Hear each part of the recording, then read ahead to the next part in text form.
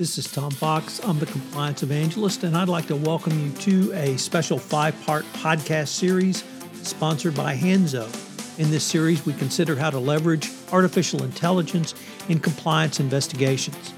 In this podcast series, I'm joined by several members of the Hanzo team as we explore the current best practices around investigations and how your compliance function can take investigations to a new level of cost, efficiency, and operational proficiency utilizing tools provided by Hanzo.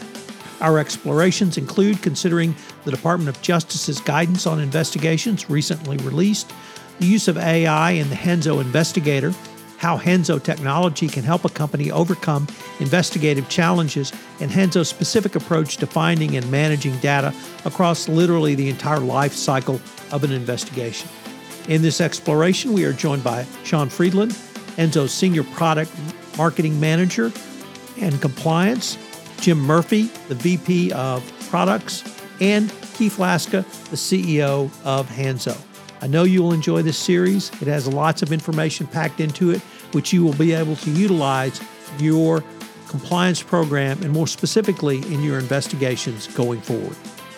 In this first episode, I visit with Sean Friedland on the current state of investigations under the Department of Justice's recently released guidelines and information provided by a recent NAVEX Global report. Hello, everyone. This is Tom Fox, and I wanted to welcome you to episode 1 of our 5-part exploration of leveraging AI in compliance investigations. Today, I have with me Sean Friedland, and Sean and I are going to talk about the state of compliance investigations, literally in almost a breaking news fashion because of the now 2-week-old Department of Justice Evaluation of Corporate Compliance Programs 2019 guidance. So, Sean, first of all, welcome, and thank you for taking the time to visit with me today. Sean, I think most of my listeners are certainly going to be familiar with you, but for those who are not, could you give us a short bio of who you are, where you came from, and what you do? Yeah, definitely. So I am a compliance product marketing manager at Hanzo. Hanzo is a technology company that builds tech specifically for the purposes of compliance, e-discovery, and legal teams to find, preserve, and analyze data from websites and social media channels. Before joining Hanzo, I worked at LRN and SAI Global, 2 of the big ethics and compliance training companies, and I spent the better part of 5 years there and really fell in love with the ethics and compliance field. And, I helped found Compliance Officer Day. I created the compliance coloring book. I had the opportunity to interview, maybe close to 30 different compliance officers from around the world to understand some of their problems. And, a lot of those problems stem with really using or being enabled with powerful technology. And when I learned more about Hanzo, I jumped at the opportunity to join the company because I really feel like the technology they're capable of building and have built to date is really going to help solve a lot of those compliance challenges, which really excited me. Well, Sean, and frankly, it excited me as well. And more importantly, it's a message that compliance practitioners need to hear and they need to understand because they need to understand how the most recent technology will make them more efficient, more accountable, and more transparent. And equally importantly, it will tie directly to what the Department of Justice has now told us are their current expectations of a minimum standard of compliance programs. I mentioned the 2012 guidance, which was released in late April. But I was wondering, from your perspective, and really the non-lawyer perspective, which I think is important here, what did you see as some of the guidelines or key guidelines for the compliance practitioner around investigations from the 2012 guidance? I think when that guidance originally came out, it was a huge kind of resource for compliance teams, not just to kind of demonstrate the importance of compliance to their senior management and to their C-suite, and help them demonstrate or understand what they need to demonstrate when it comes to building an effective compliance program. But really, I think that the field of compliance is constantly growing and evolving. And for them to have that guidance from, the regulatory body that ultimately determines whether or not their programs are effective really helps them understand where they should be focusing their efforts. In the newly updated guidance released in April 2019, they really focused on investigations. And I think that's because investigations are such a pivotal part of a compliance program. And for a long time, whether it's data from Navex Global and their annual hotline benchmark reports, or even just data that people are collecting internally, they know that despite the fact that there are hundreds, if not thousands, of potential investigations being conducted every year in response to hotline and whistleblowing activity, they aren't as effective as they could be or should be. And there were a few key points in this guidance that was shared last month in April that I thought really, at the very least, supports the case for an investment in more technology around investigations, but also really elevates the standard for what those investigations should look like and what they should involve. And there were 5 or 6 key points that I want to really focus on that I think are, relevant to our conversation, relevant to the conversations we're going to be having with my peers as we progress in this podcast series. And obviously, they're not limited just to these 5 or 6 points, and the evaluation of corporate compliance program guidance goes beyond the scope of investigations, but they're really interesting. So one is having the ability to assess the seriousness of allegations, properly scope each report, and determine whether it merits further investigation and data collection. I think that idea of really diving deeper into collection of data to find more answers, whether it's informing your interview process, validating data that you're getting from the interview, or even just looking for the smoking gun. I think you and I both probably know from our own experiences, yours are obviously deeper and more tenured than mine, that employees are getting to the point where they're smart enough to not incriminate themselves in an email. If they're going to conduct unethical behavior, they're going to use channels that maybe people aren't looking at today. And I think some of that data is missing from investigations in the past. 2 is this idea of keeping investigations objective, appropriately conducted, and properly documented. You and Mike Volkov recently hosted a webinar with the Hanzo team, and documentation and reporting around investigations is a huge kind of talking point. And even the preservation of documents as part of that investigations process. Mike mentioned the fact that if someone is under the assumption they're being investigated, they might start to delete evidence actively. And even that deletion of that data is almost proving their guilt, or at least tipping people off to the potential guilt that they may have. Hanzo's technology is capable of preserving that data, and we don't need to dive into that today or right now. But I think even this idea of properly documenting and reporting as part of the investigation process and elevating the standard of that is really important for compliance teams to consider. Being mindful of the time it takes to respond to allegations and conduct an investigation, and using metrics to measure performance. I think the compliance industry as a whole over the past few years has really seen an elevated standard of how they measure effectiveness and use metrics to kind of justify whether or not what they're doing is working. For a lot of compliance programs, there's kind of this idea that if our program is effective, it means we're out of the headlines. But that's not really a sustainable kind of metric of success. And I think that, whether it's the board of directors or the C-suite, there's generally an appetite for more data around the investment in compliance. Some of the data shared by Navex in their report, which was published a few months ago, really showed that the average case closure time in most instances of investigations, especially in relation to harassment and Me Too, is over 40 days. And they suggest that their best kind of practice investigation will be closer to 30 days.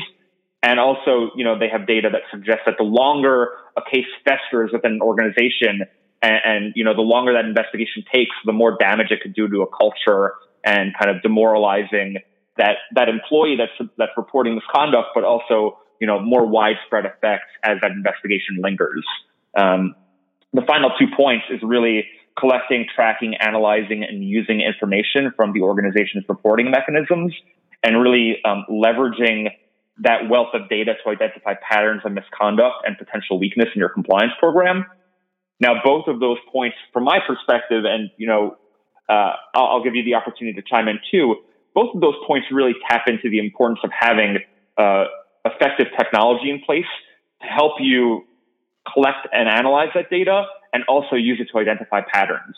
I think that today, a lot of that technology may or may not exist, but I think, for the most part, the investigation process as it stands historically is a very human manual process. And, that's part of why these case closure times are kind of beyond the best practice and why substantiation rates aren't necessarily as high as they could be, because people aren't necessarily tapping into modern technology, machine learning, artificial intelligence to identify those patterns quicker and more efficiently, right? Not only is the average compliance or investigations kind of lead, perhaps not trained or equipped to identify patterns in substantial amounts of data, it's also really hard to do that. And it's really time consuming, which is why, companies like Hanzo and other companies in general are building new technology to really improve the way corporations can analyze data at a massive scale. Sean, the thing that struck me about the 2019 guidance was in the investigative section, it really wasn't focused on how do you do an investigation. It really wasn't focused on, having a lawyer sit across the table from questioning a witness. It was exactly on the points you focused on. It was, are you using technology to preserve data? Are you using technology to help you collect data? Are you using technology and leveraging technology to help you understand the data and identify patterns of misconduct?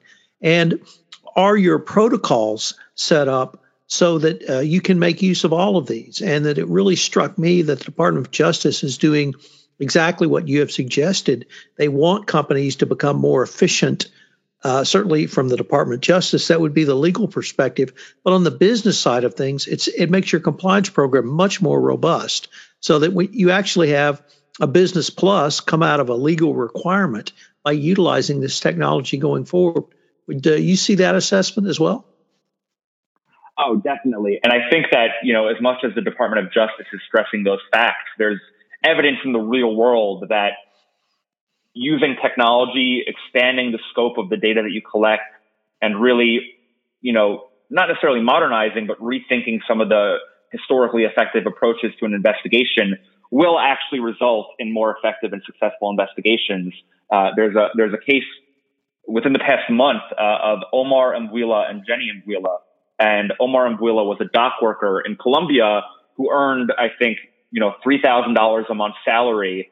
And he was under investigation by regulatory authorities for ties to Colombian drug dealers and cartels and helping them, launder money. There was some bribery and corruption and fraud involved there. And they were looking for evidence to support that claim. And, they looked in some unconventional places and found more or less the smoking gun. His daughter, who was 26 years old and went to the University of Miami, which in itself is a very expensive college, considered herself a social media influencer. And on her Facebook and Instagram profiles was posting pictures of herself with Lamborghinis, wearing really expensive shoes, with Gucci handbags, really flaunting this very extravagant lifestyle in public on her social channels. And, using that as kind of a tipping point for their evidence or for their investigation, they were essentially able to prove and further investigate the fact that Omar was actually receiving hundreds of thousands, if not millions of dollars over the course of a few years from these cartels. And he was funneling it to Jenny, who was then using it to buy these really extravagant items that clearly do not support his on the record, by the books salary. So, it was interesting that he has this known associate and his daughter who unintentionally is giving the government this evidence that Omar was, receiving illegal funds and that she was using them to essentially create this profile that turned out to be this wealth of evidence. And, it's really hard if you're a compliance officer, if you're a lawyer, if you're an e-discovery professional, whoever's responsible for conducting an investigation. There's so much data online, whether it's Twitter, Facebook, Instagram, a blog, it's impossible to sort through all of that every day for every known associate or subject of an investigation, find it, connect the dots, draw conclusions from it, let alone preserve it so that if that person does suspect something is wrong, they won't delete it or try to get rid of that evidence. Hanzo's technology is specifically designed to solve those problems. So it's really exciting to me when I see something like this case with the Ambuilas in real life, not just validating the DOJ's heightened expectations for investigations, but also really demonstrating there is evidence on social media that will help you in an investigation. And whether that investigation is into bribery and corruption or sexual harassment and misconduct, there are so many articles that are published since the Me Too era really started of people being harassed online or demonstrated that someone accused of harassment is conducting and exhibiting behavior on their social media platforms that they are someone that would harass someone. So it's really, an exciting time to be in compliance because of these kind of heightened expectations that are really elevating the standard, not just for technology companies that are providing services to compliance teams, but pushing compliance teams to rethink their approaches and ultimately be more effective. It's pretty fascinating stuff from my perspective. Well, Sean, unfortunately, we're near the end of our time, but I hope listeners will join me tomorrow. In our next episode, I'm going to have Jim Murphy, and we're going to actually detail how the Hanzo Investigator works. Sean, I look forward to continuing the conversation. Hello, everyone. This is Tom Fox again. We will link to these resources in the show notes, but if you want to obtain more information, check out the Hanzo website at www.hanzo.co. There are a significant amount of resources available on the website. In addition to information on the Hanzo Dynamic Investigator, there's a series of ebooks, white papers, and other information which can help you in your investigation. Thank you for joining me, and I look forward to visiting with you again. This podcast series is a special presentation of the Compliance Podcast Network.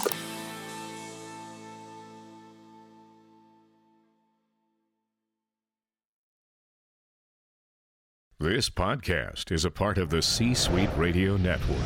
For more top business podcasts, visit c-suiteradio.com.